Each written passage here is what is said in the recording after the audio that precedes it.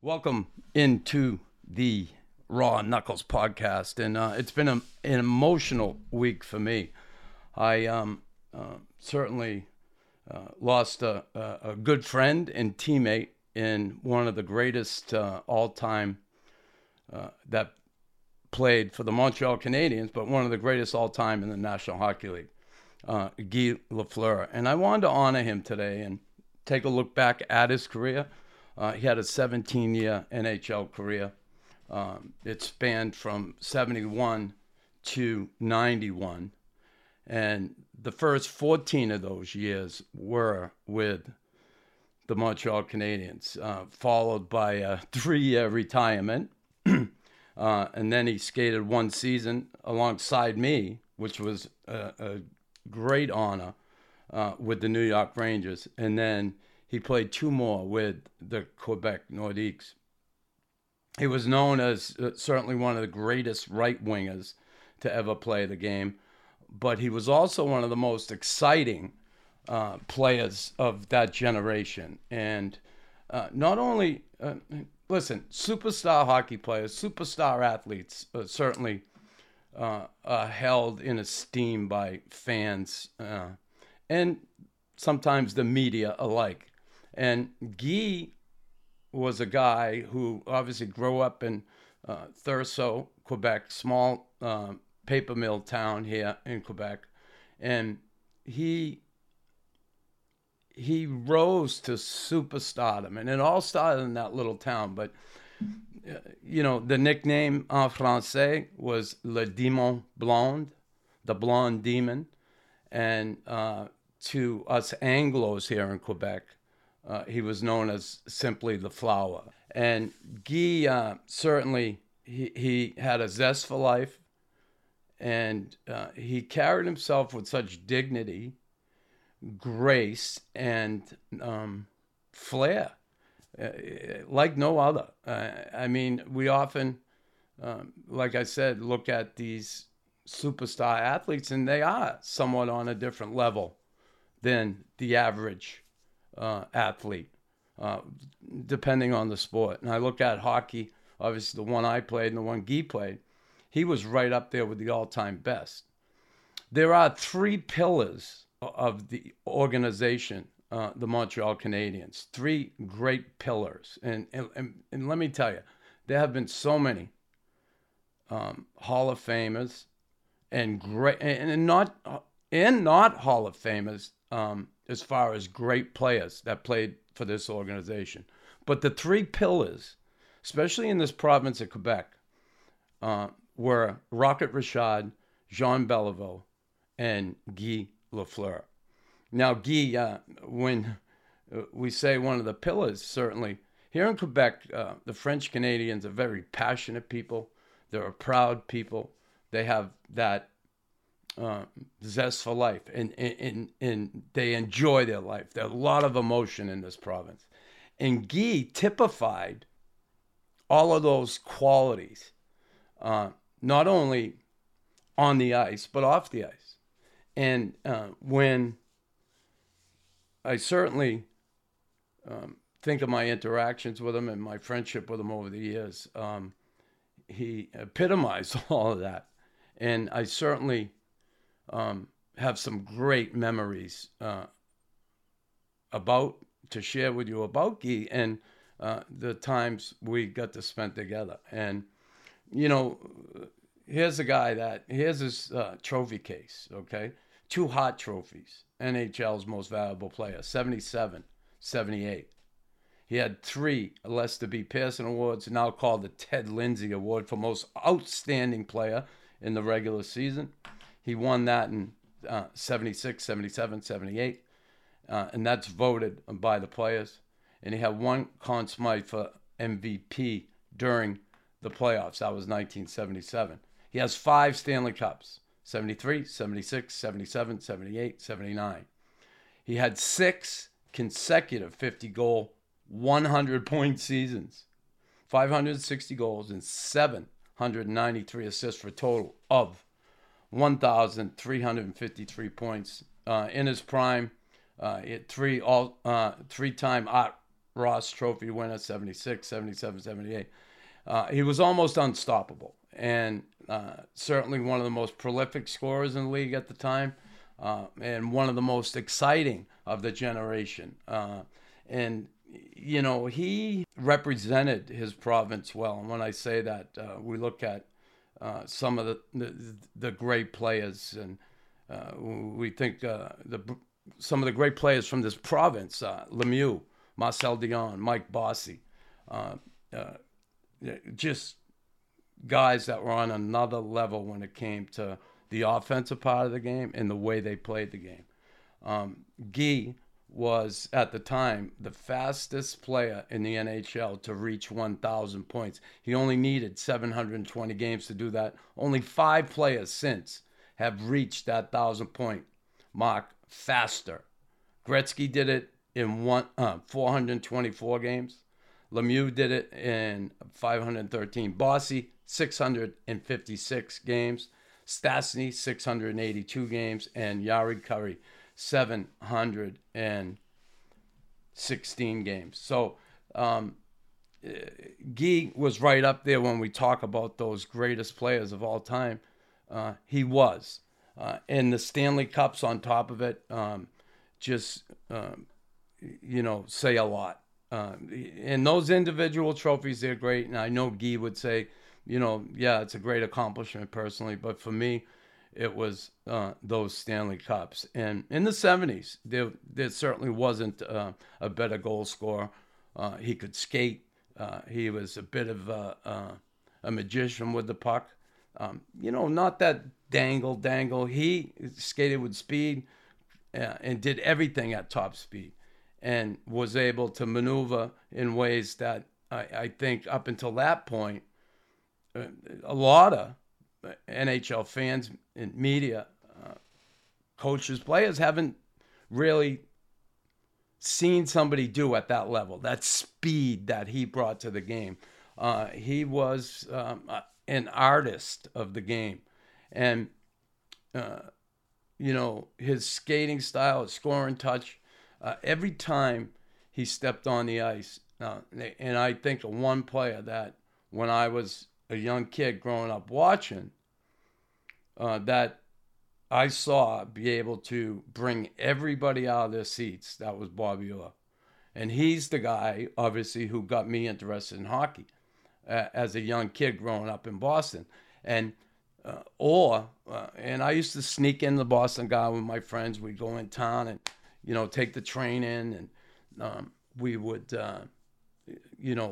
sneak in through either the Elephant Walk, which was where the circus brought all the circus animals in to the garden when Ringling Brothers was there, or we would climb up through the back of the Boston Garden. They had fire escapes there, and there was a fire escape going up. You could crawl down through a vent and come out a little door up in the balcony section of the Boston Garden. We used to do that all the time. Anyway, then we'd scramble around and avoid the ushers and try and sit in the aisles. And, we'd often go in and just move around all game. But there were times we'd find a place we could sit and we wouldn't get checked on. A lot of times you'd find a good usher. He wouldn't bust your balls. And we'd sit and watch. And when Orr would grab the puck behind the net and wind it up, he beat one guy and people just started standing up, and the whole building would rise and get on their feet. And I remember that as a kid, and I loved that feeling, and I loved watching it. And I think back what memories. But I was a fan then, just a young fan. And then having played for the Canadians and sat on the bench and was a teammate of this guy, and when he would grab the puck in his own end of the rink and at top speed with the blonde hair just flying back in the breeze. And I mean, like, you got to picture it, because, there's certainly a lot of articles, books, there's all sorts of things written about Guy. But the vision of that, of him grabbing the puck at top speed and his hair just flying back, and up the wing, and the trademark slap shot that it was unbelievable. So I would be sitting there on the bench, and all of a sudden you would see he get the puck, and then you'd be looking across, and the fans would just be popping up out of their seats, and you brought the whole Montreal Forum to their feet, and usually finished it off with a goal or a good opportunity. You know, I had some great interactions with him over the years, and it's funny, I think back to my first time meeting Guy. And listen, I got to preface this by saying I hated this guy, and I hated the Montreal Canadiens. And I guess hate's a strong word. Let me just say I really disliked them, but I was a young kid at the time. And the Montreal Canadiens and number 10 here broke my heart so many times. The Bruins could never beat this team in the playoffs. I was fortunate as a kid to see the Bruins beat St. Louis Stanley Cup final when Bobby Orr scored the famous goal. But, you know, I never got to see the Bees after that be able to get by the Canadiens. In those 70s, those years, they couldn't do it. And there were times the Bruins would shoot themselves in the foot, but there were times also that the offensive juggernaut that the Canadiens were was just too much for them to handle. And when I think back the first time I met him, you know, not having the enormous amount of respect and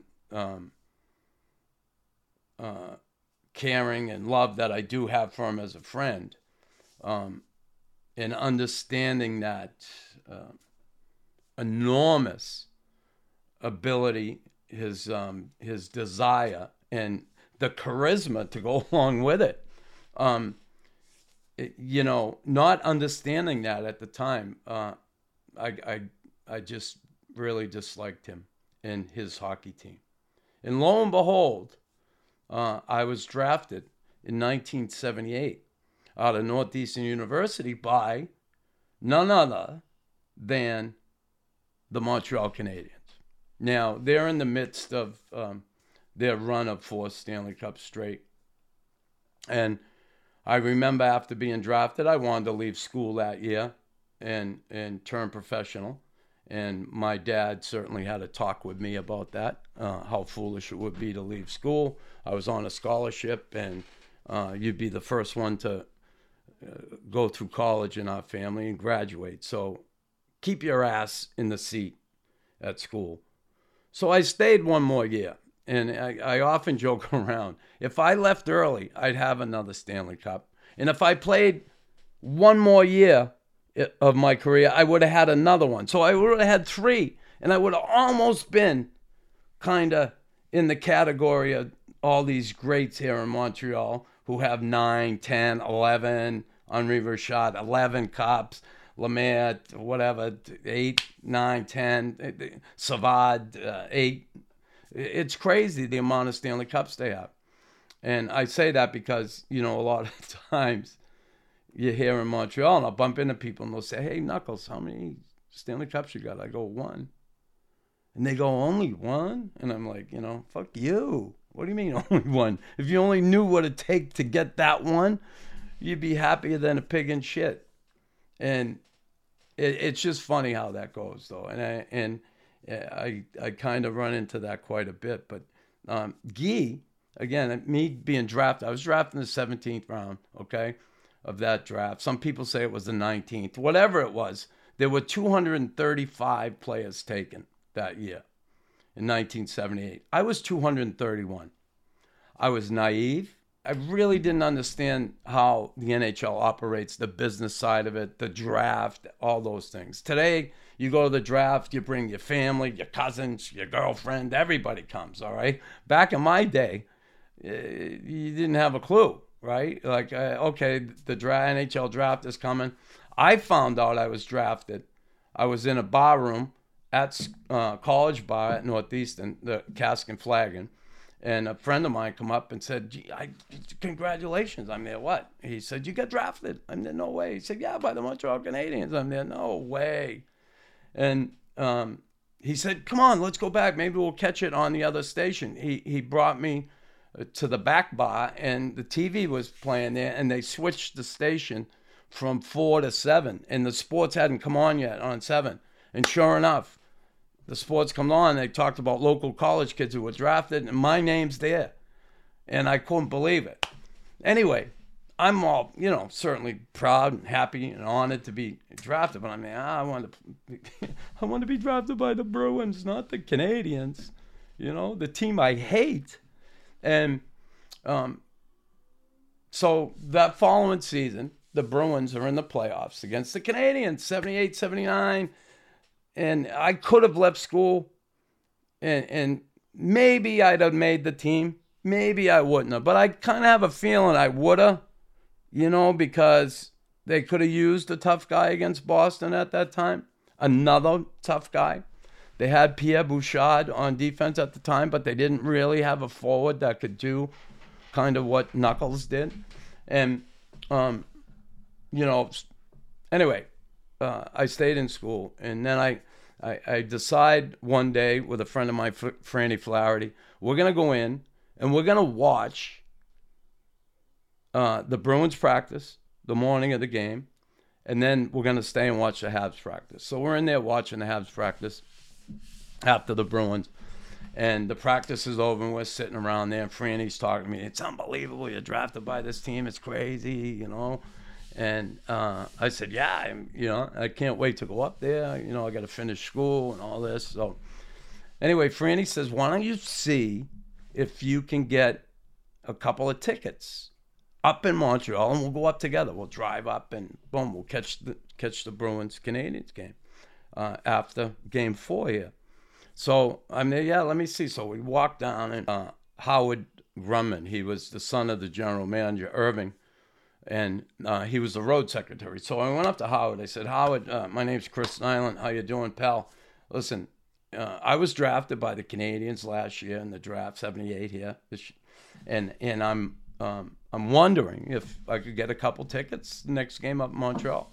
And he said, "Oh, yeah, look, you were drafted by us, really?" And I'm there, "Yeah." And he said, "Where did you play?" I said, "Northeastern, right here in Boston." He said, "What round?" I said, 17th round. I'm all proud and shit. And he takes out the guy. The media put out a book every year, because it's not like today, obviously, the computers and stuff. But he pulled out the book, and he looked in the back, and he saw my name. He said, "Okay, all right. Okay, I'll leave you a couple tickets." So, boom, practice over. We hung around there for a while. And then we get out, and we jump in Franny's car. A Lincoln Continental Mark V, badass looking vehicle, big boat, white leather seats inside, Franny. And we jump in the car, and we come around from behind the Boston Garden, and there on the street corner is Guy Lafleur, Jacques Lemaire, and Gilles Lupien. The three of them, they're looking for a cab. Their heads, they look like pigeons. Their heads were bopping around. And so Franny goes, "Geez, let's pick them up. Let's pick them up, see if they want to ride." And I'm there, "Sure." So Franny pulls up. We pull up in the car. Franny goes, "Hey, you guys, Guy, you want to ride the hotel? We'll give you a ride over there." And the three of them looked at each other like, "Are we going to do this? We're going to get in this car with these two? They look like they could possibly pull a gun out and not only rob us of our money, but our Stanley Cup rings." So with some hesitation, they jumped in the vehicle, and they hop in the back seat. And Guy was a little nervous. He lit up a butt right away. He said, "You mind if I smoke in the car?" Franny said, "No, go right ahead. Anything, And we're driving, and Franny's there. "Yeah, you guys, you always beat us, blah, blah, blah. The Bruins, we're dying to see them beat you guys," and going back and forth. And then Franny said, "This guy here, he plays hockey." And they said, "Oh, yeah, where you play?" And I said, "Well, I play right here at Northeastern University." And he said, "Actually, I'm going to be up there playing with you guys next year." So Lemaire says to me, he says, "Oh, yeah? How are you going to do that?" And I said, well, I was drafted by you guys. The Canadians drafted me last year. And then Lafleur says, really? They drafted you? What round were you drafted in? And I said, the 17th. I was all proud and everything, right? And the three of them start laughing their ass off, right? 17th round pick. This kid doesn't have a chance in hell, they're thinking. And I'm thinking, you know what? I honestly, I didn't even care, all right, about draft order, okay? I was 231 out of 235. I figured, listen, I have as good a chance at making that team as the guy who was drafted first in the first round. And that guy that year, drafted by the Canadians, was Danny Jeffrion. Matter of fact, his dad was coaching the team the year I came in.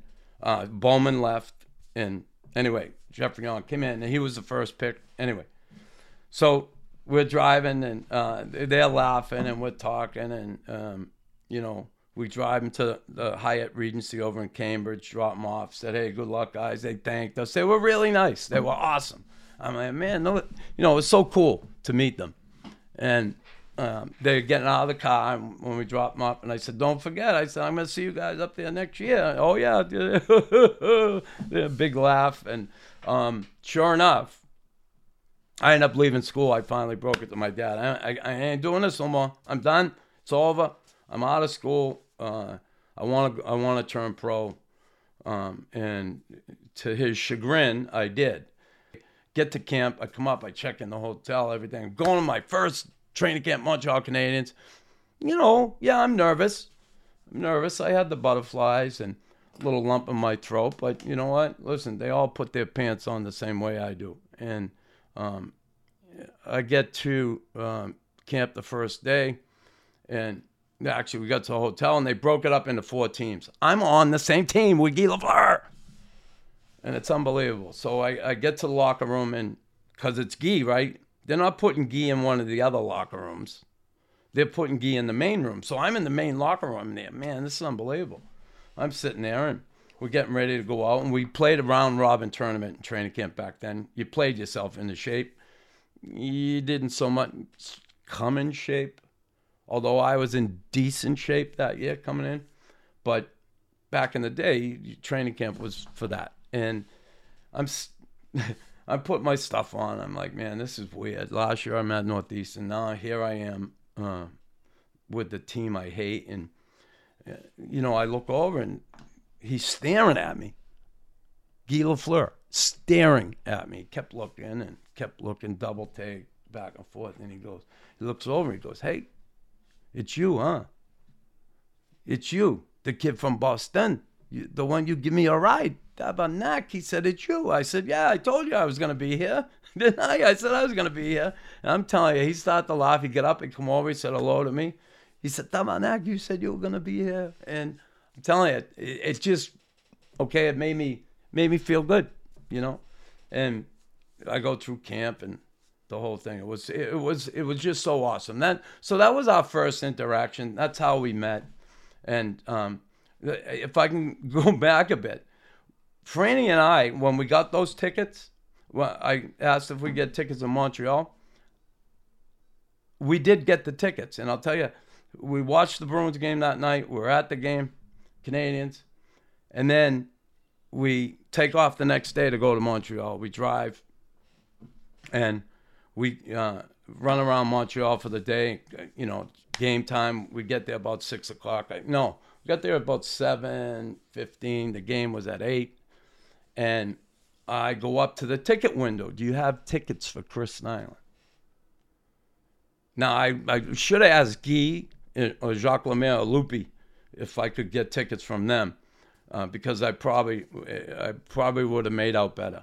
But we asked for the tickets, and the lady said, what's your name? Show me a license. I showed the license, Chris Nilan.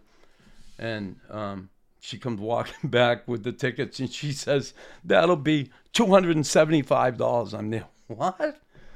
So right then and there, I found out the difference between a 17th round pick and a first round pick. First round picks don't pay for the tickets. 17th rounders do. But Franny and I were like looking at each other. Anyway, thank God he had the credit card. I'm a college guy. I have no credit card. And Franny had one. And I think it was a hot credit card too. It's someone else's, and we used it, and we went to the game, and it was awesome. But so my first training camp, I finally meet Guy. I get sent to Halifax, and I go down there, and I ply my trade early on. And I wanted to be a hockey player. I was thinking scoring goals, do all that. And I played physical hockey, obviously, watching the Bruins my whole life. But that got me into trouble playing that way. And another thing, my naivete, coming into pro hockey was just, forget about it. I didn't get it. You know, I didn't realize. I mean, I knew the fighting, but I didn't. You know, American League, I didn't even really. I watched the Boston Braves a few times with O'Reilly and that stuff, but I didn't. You know, I was always watching the Bruins, so I didn't know how it worked. You know, the inner workings of it, and I ended up going to Halifax there. My first game first game I played. I was on a 5-game trial, $200 a game. Anyway, first game I have a fight. Glenn Cochran, Flyers farm team. Glenn Cochran, big defenseman there. I never fought in the ice until that time. I had like I said, that 5-game tryout. And the next day, because I fought Cochran, cut him open pretty good, and I did well in the fight, the Canadians signed me the contract, which was incredible. And I'm like, that's all I had to do was win one fight, and I'm getting a contract. I couldn't believe it.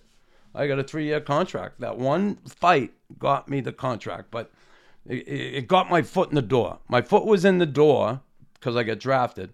Then I dragged the other one in with that fight.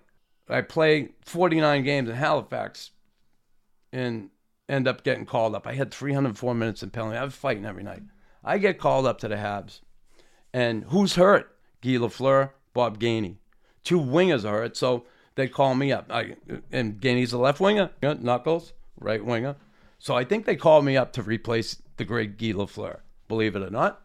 And I was like, you know, I couldn't believe I got called up. Here I go. And it's funny, my good friend Tim Burke said he knew when I got called up that I was never coming back. He said he just knew. And Berkey, obviously, he's the assistant GM with San Jose Sharks now, but he knew I was never coming back.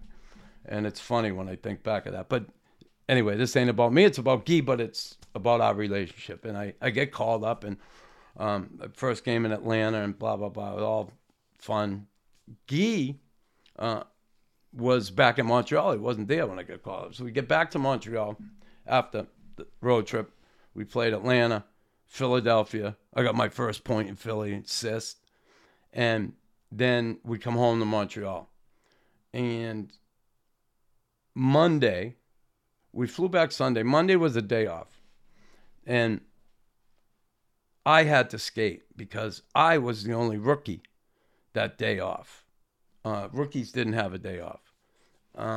And the practice, ice that I could use that day was in Verdun because there was something at the Forum. And I get to Verdun, and I'm in the room getting ready by myself. They have one trainer there taking care of me. And all of a sudden, the door swings open, and who comes in? Le Démon Blond.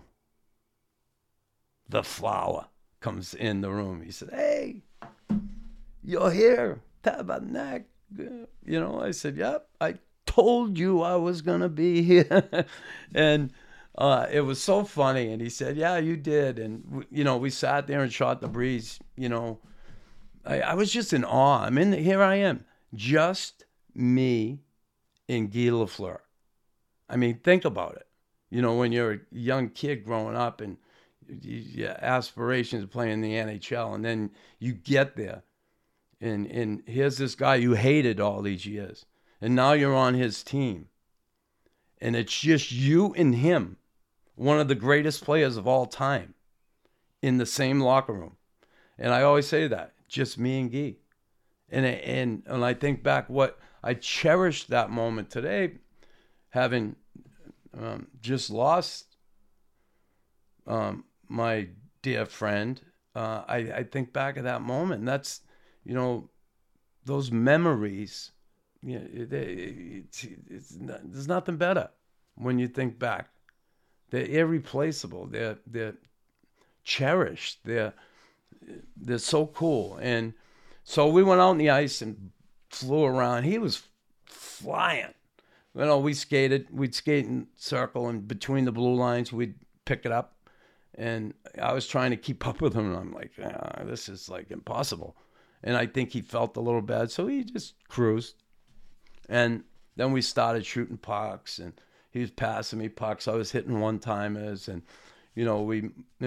we talked a little bit, and then we'd skate a little more, do some laps. And anyway, he worked with me on some things with my shot, told me the importance of skating for this organization. Skating's such a big part of the game.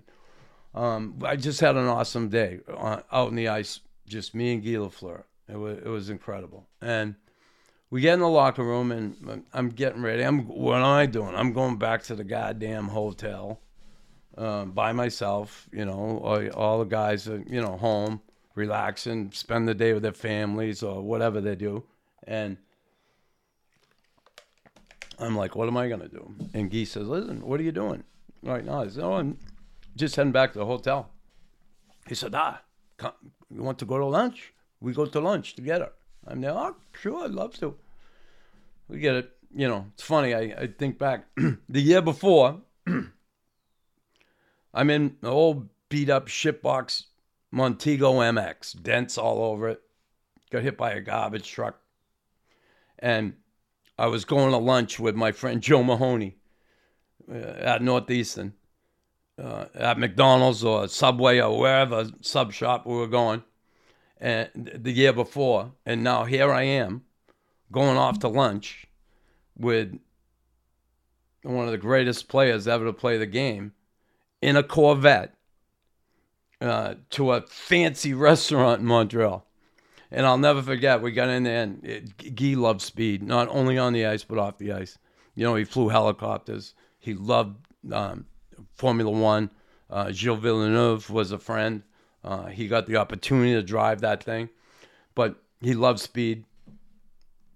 And we went to Le Beau Jeudi, Thursdays, a famous bar here in Montreal. And there's a disco downstairs, kind of like a regular bar in the middle, and then upstairs a restaurant.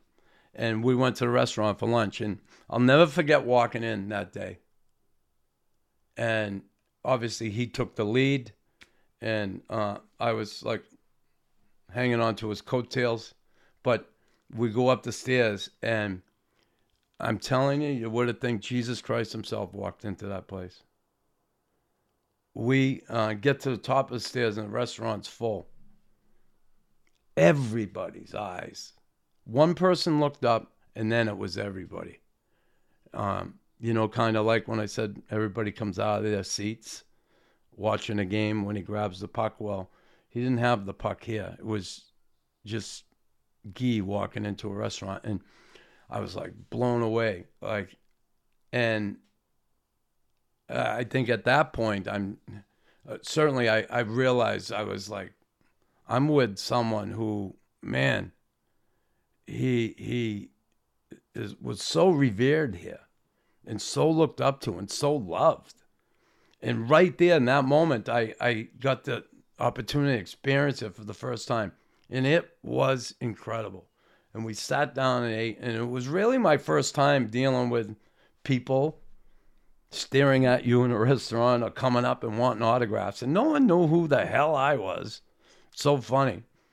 And that was fine with me.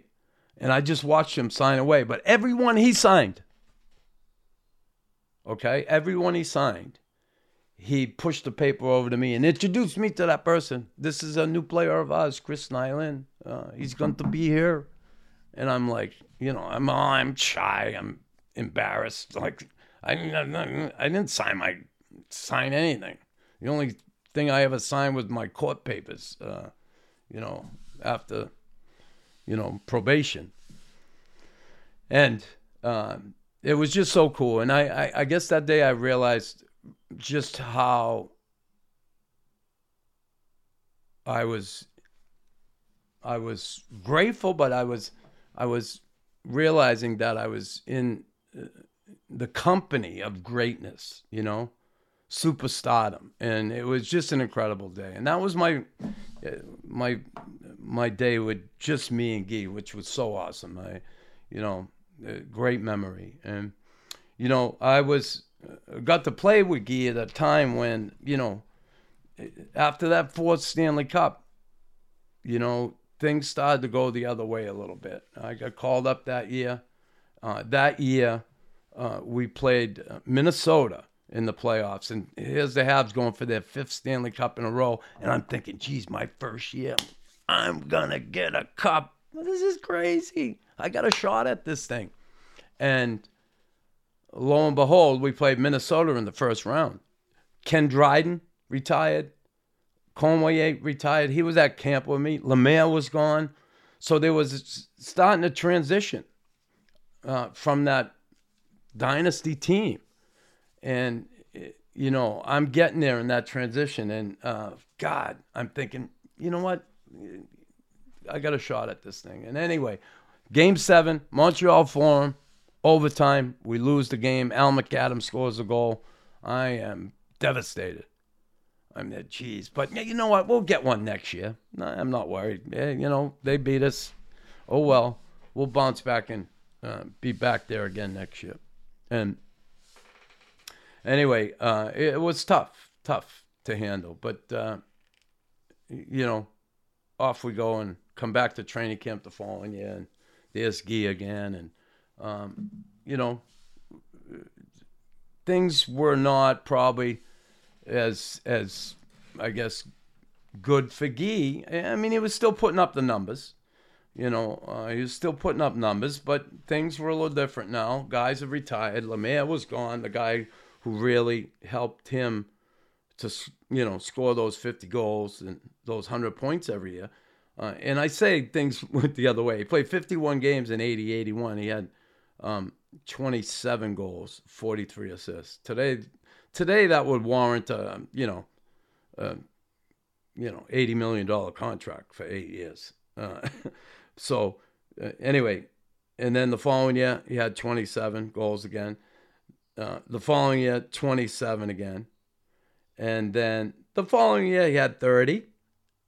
He had 70 points in 80 games. I mean, that's nothing to sneeze at. 30 goals, 40 assists in 83, 84. And through this time, I mean, we had fun. I remember the night, my first year, we were in Edmonton. And I had just got called up there. We went on that road trip after the Just Me and Guy day. And we were in Edmonton, and we won the game. And afterwards, we go out. We were flying back to Montreal the following day. It was the end of the road trip. And we all go out, and I'm at the club. We're at a disco, and Guy's there. All the boys are there. And Guy says, hey, Tabernacle, come on, Chris, come. Yeah, take some of this. Yeah. And he bought me a drink, and it was... And I'm telling you, I don't know how he did this, but I don't know how I did it, and I wish I never did, but I did it. Cognac and amaretto. Now, I don't know. I think the amaretto was put in there to sweeten up the cognac, but I'm going to tell you right now, it was the worst thing I ever drank, I think, in my life. And the problem is I didn't just have one. I had like 5 of them with him. Well, next thing I know, okay, I don't even remember going home that night. Thanks, Guy. And the next thing I know, someone's shaking me. And it's Rod Langway. I was a rookie that year. I had my own room.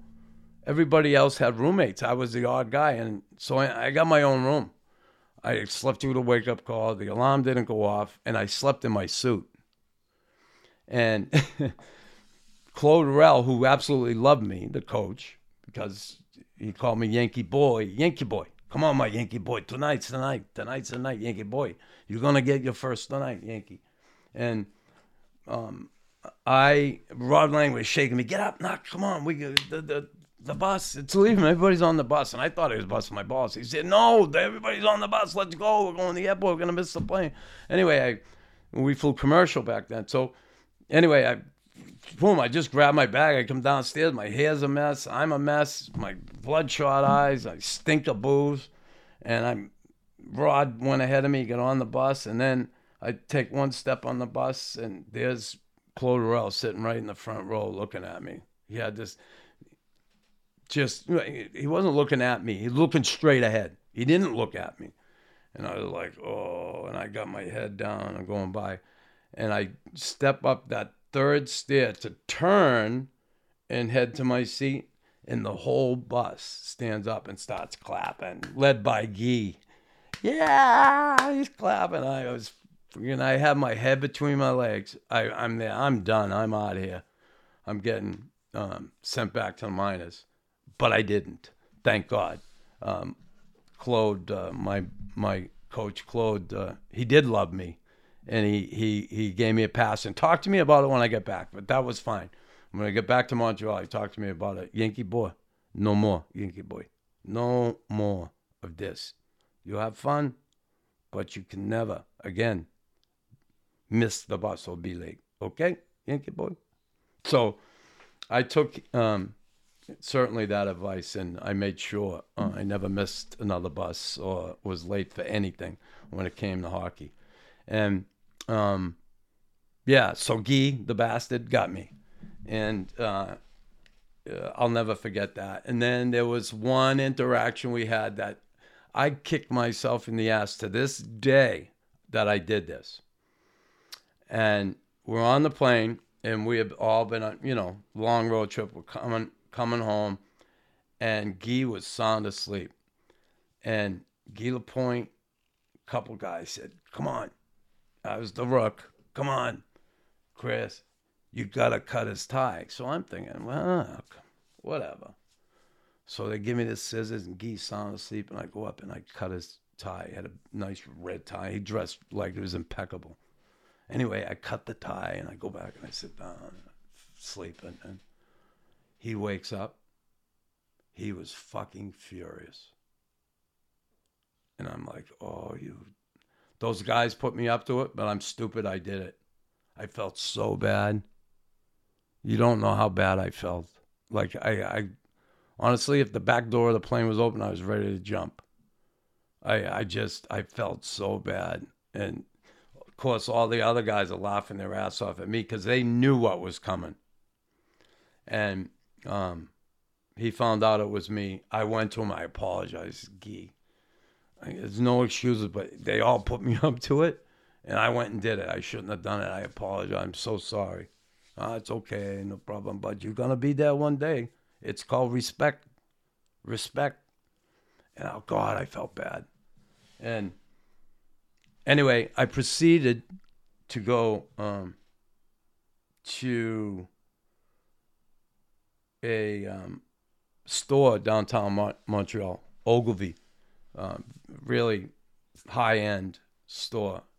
And I bought him a tie for like, I don't know, it was like $250, but it was silk. I bought him a red tie. It was a red tie, but I bought him this beautiful, really silk, beautiful tie. And I had it wrapped and everything, and I put a little sorry note in there. And he forgot about it.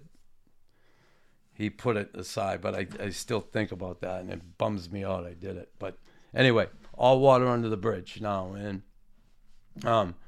he was cool. He let me off the hook. He didn't hold it against me, and I appreciated that. And then our career moves on, and 83, 84, I think it was, we're all out in the town one night, and Guy decided to drive home, and that we almost lost Guy that night. He ended up apparently falling asleep, and his car hit a chain link fence which divided an exit in the highway. There was a chain link fence that ran down it. He hit the fence, and that pole that runs along horizontally, the top of the fence, came down. It went right through the windshield, and when he fell asleep, he fell against the window, and it came through. It's incredible how he didn't die, and the pole didn't go right through him, but it clipped his ear. And it tore his bit of his ear, so it was hanging down, flapping, and they had to sew it back on. But it's incredible, and you can check it out. Just put Guy Lafleur car accident, and you can see the car, you can see the pole going through the steering wheel. It's incredible, and he survived it. Anyway, I remember going to the hospital and visiting him with a bunch of us. Went up there to see him, and he looked like he had a turban on. They wrapped him with that white mesh, like gauze stuff. Anyway, he had it on his head, and we were all teasing him, But honestly, we're also like so happy that he didn't die, because we saw how bad that car accident was. And anyway, he gets through that, and Bob Berry was coaching at the time, and Bob Berry was kind of a hot ass, and things were getting tougher on Guy. And although when I say tougher, I mean he was still playing at a high level, Yeah, he still had that speed. He still had that flair. 30 goals, 40 assists that year, 83, 84. Played 80 games, 80 games he played that year. And anyway, the following year, Berry gets fired, and Jacques Lemaire comes in. And we all know Jacques Lemaire. And obviously my favorite coach of all time, okay? Right there with Ruel. And I say Ruel because he was a little different as a coach for me. He worked on fundamentals with me, and on the bench, I only had him for a short time on the bench, the end of that first season. But Lemaire I had, and Lemaire worked with me different, but he was just an awesome coach. And anyway, we all know, and everybody bitches and moans about Jacques Lemaire and the trap and all this, but a very successful coach, Hall of Fame player, Hall of Fame coach in my estimation. And Jacques came in and he implemented this system, and this system was very, very, very defensive system, the trap.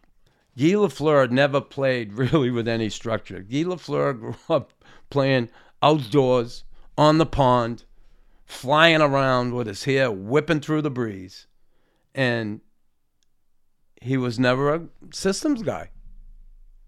Give me the puck. Give me the puck. Just give me the puck. And that's what Lemaire did for so many years. Now, Jacques comes in and expects Guy to play in this system. And boy, these two guys, you could sense the friction. And it was uncomfortable. I remember one game, Guy would look back and kind of dirty look, Jacques, But this one game in particular, if looks could kill, Jacques was dead. And Guy, it was like Guy had a shift right at the end of the game. There was like 2.5 minutes left in the game. So usually you go 4 lines, 3 lines, even 3 lines. Chances are Guy's not going to get back on the ice, right? Because the other lines are going to go, the time's going to run out, game's over. So Guy come back in, and he happened to be sitting next to me. And the other line was up, and they were out on the ice, and Guy bends over, and I watch him. He bends over, and he takes the tape off his pads. Like, I'm done for the night. I'm not going back out there. And Lemaire sees this. And Jacques, I know, is a stickler on, always be ready. Always be ready. You never know. You're going to get called. You better get your ass out on the ice. And be ready. Always be ready. Well, Guy undoes the tape. He rolls it up and he throws it down the end of the bench. Lemaire sees this and he's like, oh, yeah? You think you're fucking done for the night? No, you're not. So guys that are out on the ice, all of a sudden he calls, I don't know who the hell he called. Let's say Keith Acton, Ryan Walter, and Lafleur. Oh. Lafleur, he turned back and he looked at him. I'm going to tell you. And right there, I think their relationship ended. Right there. I think it was like, this isn't good. And, oh God, I felt bad. Guy goes out on the ice, and here's a guy, he was, his uniform was always perfect, his hair, everything, and he wore these little shin pads. I don't know how the hell he did it. Like, it might as well have had a Playboy magazine down there under his socks. Like, it's so thin. He wore no equipment. He wore caps. I mean, I wore the caps too, but here, for a guy who was a goal scorer, a superstar like him, you figured he'd have a little more protection because he'd be such a target all the time. But no, he had these little caps and little shin pads. Well, he gets out in the ice. Like his eyes were pleading with Lemaire not to put him, kind of like, what are you doing? And anyway, he stayed with it and put Guy out in the ice, and his fucking pad, like halfway through the time he was out there, his pad turns sideways off his knee, kind of to the side, and I'm just sitting there, and other guys that, like I think it was Cabo next to me, he's kneeing me, he's going, oh my God. And he come back to the bench, and the game was over. Oh God, was he pissed off? It was embarrassing. Anyway, that was about 19 games into the season. Guy had 2 goals, 3 assists, 5 points. And we were going on the road. Myself and Chris Chelios were together with Guy. We're driving to the airport.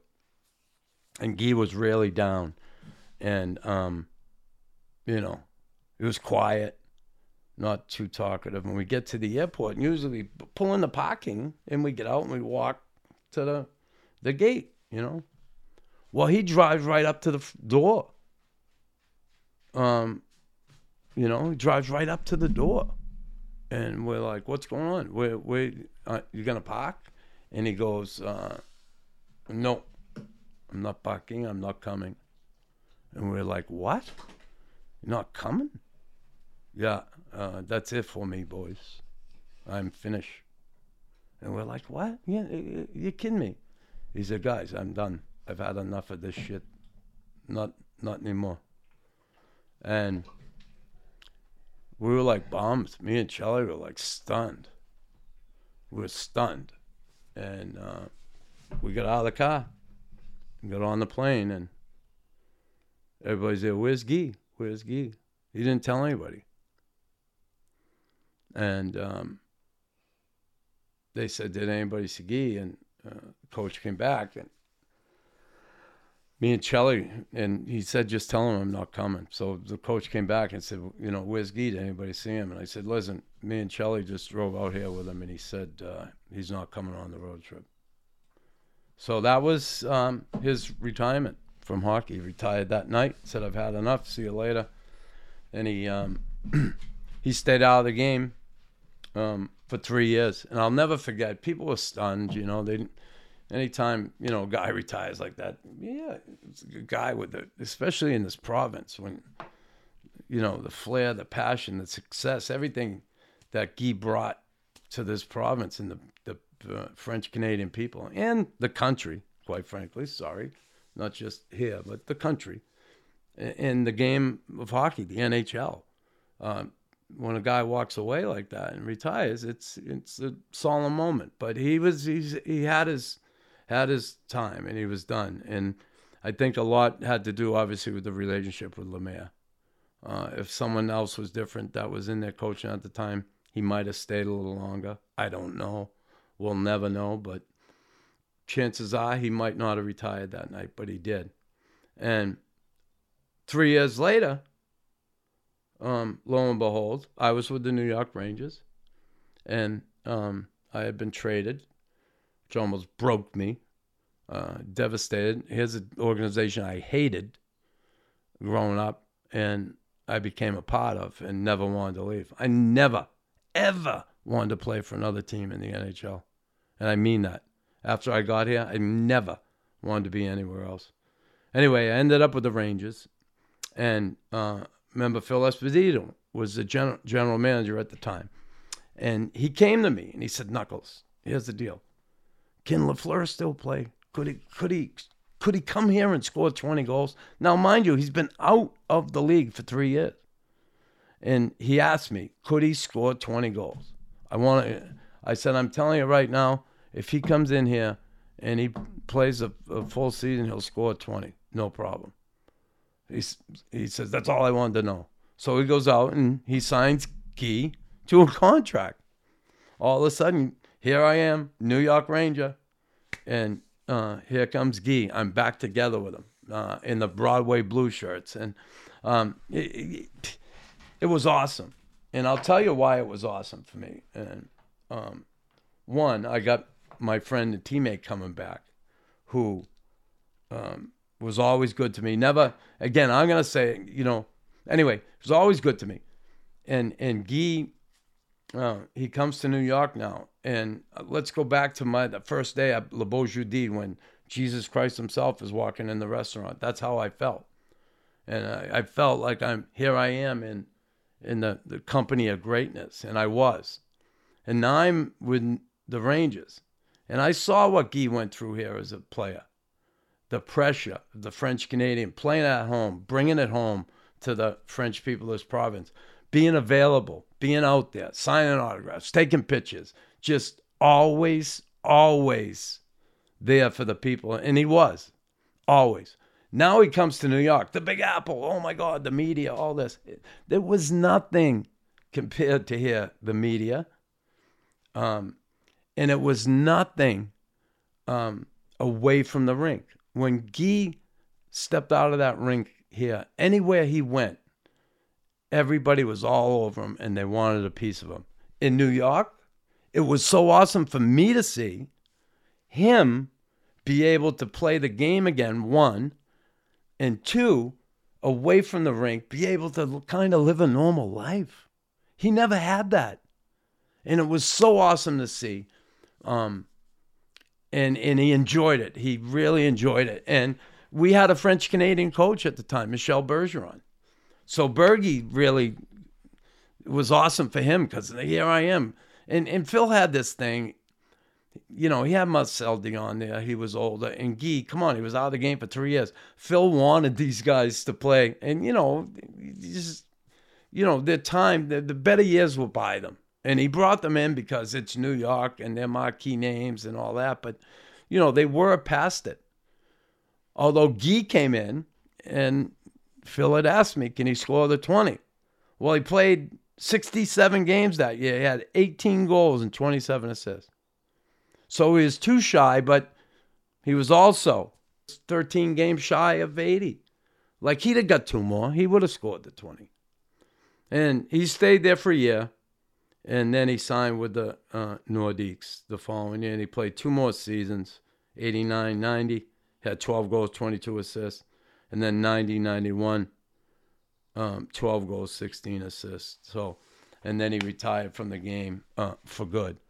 And in retirement, that grace, that dignity, the flair continued. I ended up playing old-timer games with him. I had a blast with him. Because it was just so fun. There was no pressure. You go out there, you have fun together and enjoy each other. We were back on the bus where you got to spend a lot of time together. And we had a lot of good memories. We talked about him, the kid from Boston and the kid from Terceau, Quebec, Tabarnak. And it was just so cool. I got the opportunity to have fun and enjoy his company in retirement, and such a good friend. And I say that when he retired from the hockey alumni, he became the coach. So he coached and he would come around with us, and he was so funny in the locker room with, the guys certainly loved him and looked up. He was one of the boys. Superstars, like I said, they're on that other level, but he never, I gotta tell you, in my case, he never treated me less than, always treated me as an equal, was a good person to me all the time. And, I had Guy, I told you, he loved speed, right? I remember one night when in Montreal, in the Corvette, we were out having fun, and it was a light rain. And we were on René Lévesque and University, and it's a big intersection, and it was late at night, and he had the vet, and he pulls in the intersection, and I'm in the passenger seat, and he starts doing donuts, and I'm like, oh my God, here I am. And I think that night, so funny. Another night, we had an awesome birthday party for him at the Ritz-Carlton Hotel, the whole team there, just laughing. What fun we had. And then I think of the days. I got now Flower. I told you the Need for Speed. He was a accomplished helicopter pilot, which a lot of people can't believe. Guy Lafleur, Guy Lafleur. Like, are you kidding me? You get in a helicopter with him? And honestly, after getting in the Corvette with him, I'm crazy getting in the helicopter with him. But his good friend, Rob McDuff, who is also a friend of Knuckles, taught him to fly. And Rob, man, he can fly. Like, he's good. If you're up, whatever, 10,000 feet, or 5,000 feet or whatever, that helicopter, the prop stops going, McDuff could put it down, save your life. But he taught Guy to fly. And I remember Guy was going to Quebec City one day. He called me. He said, Knuckle, come on, you want to take a ride with me? I'm there, sure. I went up Quebec City. What a nice day we had lunch, flew back. Then another time we had an autograph signing in Boston, and he called me up and said, listen, I'm going to fly. You want to drive? You can drive, but I'm going to fly. You want to come with me? And I'm there, yes, I do. So I met Guy, and off we went. We flew to Boston. It was so awesome, down through Vermont, and what a day, got to ride alongside him. And then really memorable, because I had never been to his hometown. And they were a few years ago, probably 5, 6 years, 7 years ago now. No, I think it was around 2015, 2014. In his hometown, Thurso, Quebec, they were putting a statue of him right in the town square. And again, little mill town. I've never been there. So it was awesome for me. I'm going to go see where he grew up. Man, I grew up in the city, right? I grew up in Boston, and it's like, okay. And I never saw Thurso. And he invited me, and we went in the helicopter and flew to Thurso. And I remember coming in there. I mean, this is so cool. I'm going to his hometown, see where, it all began. And it was awesome. And I was one of the players. There's probably about, I don't know, 6, 7 former players. And for me to be asked to be one of them, and out of those 7, I think they were all Hall of Famers, except for me. I mean, that's pretty cool. And like I said, he always treated me with that respect, and it was so cool. So I got the opportunity to see him in his hometown, and how much the people just adore him and love him, and how he was good to everybody. And he got up and spoke, and Mr. Molson, the owners of the Canadians, Jeff, got up and spoke. And it's just incredible to have been a part of that and be able to share in that moment. And those are the memories when I think back of my friend Guy, mon ami, mon chum Guy, le Démon Blond, Lafleur. I have nothing but great memories with him. I really do, and I'm going to miss him as a friend. Sure, I'm not the only one, but I'm surely going to miss him. He was a big part of my life in my hockey career, and even after, to share that friendship with him. I'm going to leave you with a quick story here, and I tell you, French Canadians adore this man. When I moved back here to Montreal, I moved in my next door neighbor, Sylvain Lalonde.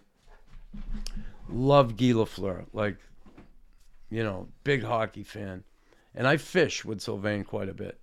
And Sylvain and I get out, and Guy probably lived, I don't know, he lives like 20 minutes from me. He lived on an island called Ile Bizarre. And Ile Bizarre is on the Lake of Two Mountains. And I live on the other side of the Lake of Two Mountains, a couple houses from the lake. And Sylvain and I go out and fish a lot. And one day we're out fishing, beautiful day, gorgeous day.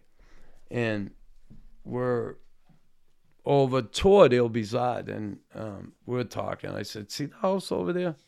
He said, yeah, that's a nice house. And I said, yeah, that's where Guy lives. He said, no way. I said, yeah, Guy lives right there. He said, "Oh, I love this guy. You know, I think of this guy. You think he's home?" I'm like, listen, you want to meet him? And Sylvain, his eyes lit up. No way. I don't think he thought I had his phone number. So I call. I give Guy a call. I said, Guy, you home? He said, yeah. How are you, Chris? Comment ça va, mon ami? I said, I'm out fishing. Actually, I'm out in front of your house, probably about 500 yards off. Can you see that little boat out there? We got a little 18-footer we fishing. He said, yeah, I do. He said, come. I said, my friend I'm fishing with, he's a big fan. He said, come. So we pull in, and we throw the rope, and he pulls us in up onto the beach, and we come up, and I introduce Sylvain to him, and Sylvain sat. He couldn't believe it. Like I could see in Sylvain, he was just so happy that here he is, his hero, childhood hero, and he's talking to him and interacting with him. Well, Guy talked for I don't know. We shot the breeze for 40 minutes. Beautiful day. I'll never forget it. Sun. And I took pictures of him and Sylvain and Guy. Obviously, anytime I hated to bother him, but I took a picture that day, and I'm so glad I did. It was the day before he got his diagnosis, because we had talked about it. And I said, I had asked him, how you doing? Because he had that stress test. He had open heart surgery. And, they had seen something on his lung in that surgery. And they did a biopsy, and they were waiting to find out. But here he is the day before. And I didn't know until that day that was what was going on, I thought he had the open heart surgery, had recovered from it. But that day it told me, they found something on my lung. And I'm waiting to hear, and I will find out tomorrow. So even knowing that, and this is the type of guy Guy Lafleur was, even knowing that, here he is, finding out the next day that he had lung cancer. A lot in his mind, I'm sure. And probably nervous, waiting to find out, I can only imagine. And he took the time, out of his day to bring myself, my neighbor, Sylvain, and meet him. And not only meet him, but make him feel like, so good on a day where he was probably just, his mind and his nerves were somewhere else. And he was just awesome to Sylvain, and I'll never forget that day. But that kind of explains Guy in a nutshell. He always had time for everybody, no matter what. Autographs, pictures. He helped, visited hospitals, sick kids in hospitals. He was that humble guy in those situations, and was just really, he was there for so many people. He gave himself away. He gave himself away to a lot of people. Certainly his love of family come first, Lise, Martin, and Mark. But, I had never met anybody like him, and I'll probably never meet anybody again like Guy Lafleur. He was truly one of a kind. Like I said, he did everything with such grace and dignity and passion and flair. And I'm going to miss him. He's an awesome guy, and may he rest in peace.